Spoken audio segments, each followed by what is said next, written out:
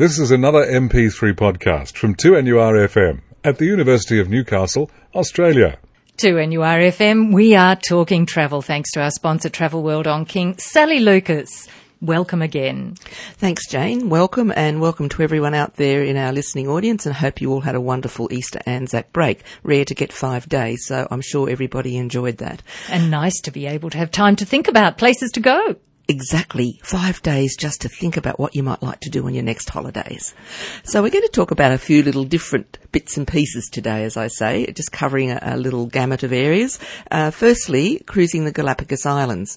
And I just thought we'd talk a little bit about the islands themselves. Now, they emerged about 5 million years ago as a result of quite violent volcanic action. And as they were cooling off, some species actually arrived riding on what they call rafts of vegetation from the shores of Central and South America. So these early immigrants simply evolved slowly in a different direction from their continental ancestors and developed into species that are unique to the islands. And because they've never experienced man as a predator, they show no fear of humans. So this is why it's such a unique destination. Then in 1835, the English naturalist Charles Darwin visited the islands and discovered a virtual living laboratory which inspired his writings on the theory of evolution. So this wonderful group of islands is now yours for the asking, if you like, to explore, and the best way of exploring it is on a cruise vessel. There's one particular one which is specifically designed for the Galapagos Islands, and it's called the MV Santa Cruz, if you are thinking of looking into that. And guests are taken ashore in small groups by an English-speaking naturalist guide who explains the fascinating geology and history of an eco-world that takes you back millions of years. So there's ample opportunity to walk, swim, snorkel, photograph, and just observe the abundant variety of wildlife on each of the islands. So a boat is a good way to get around because they are a whole pile of different islands. They're a pile of different islands and volcanic, as we said, they're still quite, rough terrain, etc. like that. So it's better to get around them by boat. You can swim with sea lions. You can walk amongst these big black marine iguanas basking in the sun. And you can see boobies, albatrosses, frigate birds with the big red pouches. And there's 3, 4 and 7 night itineraries available to do this with a a variety of options for trekkers or swimmers, ones that pertain to writing, reading, painting, photography, bird watching, stargazers. So there's all sorts of cruises to provide you with an unforgettable experience depending what your interest might be. So if you're ever over that South American side of the world, you get in there from Quito, and that's in Ecuador, isn't it? Yes, and that's a fantastic thing to include. I think it's just such a unique part of our world. Are we going to stay in the Pacific right now? We'll stay in the Pacific, one a little bit closer to home, Jane, Vanuatu, which we have spoken about before. And just so people know, there's a resort called Breakers Beach Resort, which has recently been taken over by Ramada. Just to let people know, it's a very stunning location. You're isolated out of the main Port Vila area, but you're right on the water. And they've got an infinity pool, so you're sitting outdoor dining, then there's the pool, and then there's the ocean. And the food is to die for. Just to let people know, it's the most wondrous food I've had in a long time. And it's the only shore break, so it's a little surf you can get off there. It's the only point where you can actually get a little surf on the main island of Afate. They've got 66 tropical bungalows that dot the shoreline, and they're really first class. Some of the internal walls are made of coral, just quite beautifully done, and it's for adults only. And you've also got, if you want, 8 fully serviced 3-bedroom villas as well, if you're wanting to sort of share with somebody else, and they've got private pools as well. But it's just such a delightful place, obviously popular with honeymooners as well. The freshest local seafood, they basically get it from out the front from where you're looking, and you can just surf, snorkel, dive, fish, reef walk just right from the front door. Meet the fish before you eat it, eh? Absolutely. And it's just a delightful little place if you're thinking of a nice, quiet break and you're just out of the township, but they do have that little free bus that runs around, and so you can get a taxi, which is quite reasonable as well, or the hotel does run a shuttle bus service. But it's a delightful spot if you're looking for somewhere really peaceful and beautiful with beautiful food and beautiful surroundings. And it's quite nice to think of somewhere tropical at this stage, Sally. It is indeed. Travel is the topic on 2NURFM. And Sally Lucas, we're staying in the Pacific right now. We're off to Malaysia.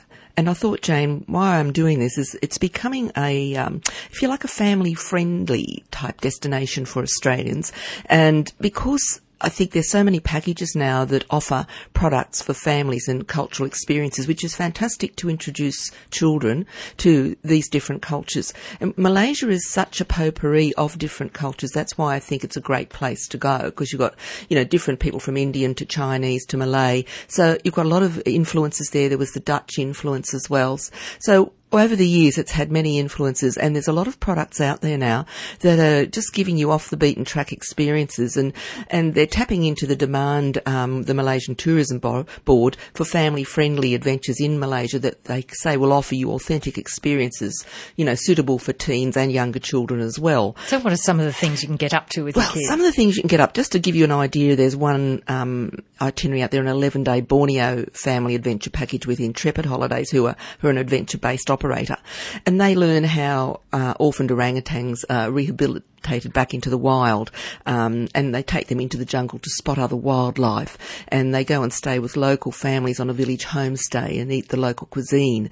All these sort of things. And even Club Med at Sheraton Beach, it's actually got a turtle sanctuary now there, and they have wildlife and live performances for the families there as well. And plus they all have always, as Club Med do, they cater well to all ages in their family groups. Like they've got a teen club, and then they've got the young club, and the little ones and the tots, and then they've also got a climbing wall there as well. So they're offering all sorts of things there. But the actual areas which we know with Malaysia, you've got wonderful beaches, you've got Borneo, like you've got Penang, Langkawi. Kuala Lumpur is a very vibrant city now. It's a very interesting city. Lots of lovely hotels to stay at, good quality, not expensive either. And you've got quality restaurants, food, markets, good shopping. But yes, to get off the beaten track, to go to some of these jungle areas, and lots of lovely national parks within Malaysia as well, where you can get these experiences with wildlife and go, nature spotting. So just to keep that in mind, if you're looking for something different for your family, it's not that far to fly either. You're not going too far, and you're introducing the children to wonderful new cultures and experiences that they wouldn't get here in Australia. Is it quite easy to travel around Malaysia? It is, and it's very safe. It's a very safe destination, which I think is important for families. Transport is good. All the ethnic communities get on well together. So you've got this very safe community to travel to, and, I've rarely ever seen a DFAT warning against, don't travel to Malaysia, for example. So it's a really very safe destination, and you're probably looking at about roughly 9 hours flying time. Roughly. So it's not too bad, to get there. And of course you've got wonderful direct services through both Malaysia Airlines and Qantas. But if you want to go via Singapore, you could also go and have a stop there as well. You could go via Singapore into KL that way. And then across, of course, to Kota Kinabalu if you want to do Borneo. And of course, don't forget you've got that wonderful mountain, Mount Kinabalu, which is quite a climb if people are interested in doing that. And great to look at if you're not.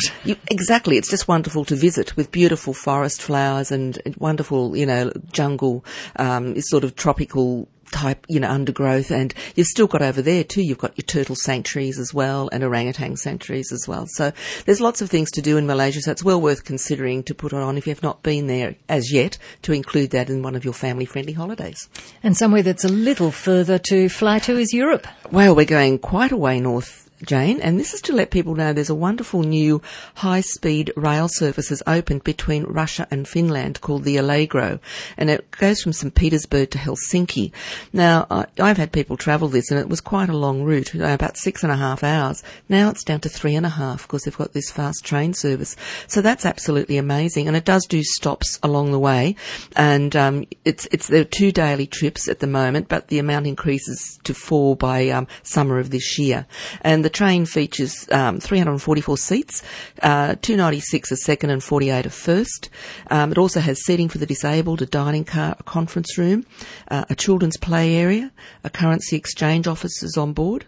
It's the first train with customs control en route as well. It's a totally non-smoking train. And they've also got like an area for mums to, change nappies and do all sorts of things. It's got internet, Wi-Fi, of course air conditioning, and the passenger information system is in Russian, Finnish and English. And service on the train is by a specially trained international crew that are fluent in those 3 languages.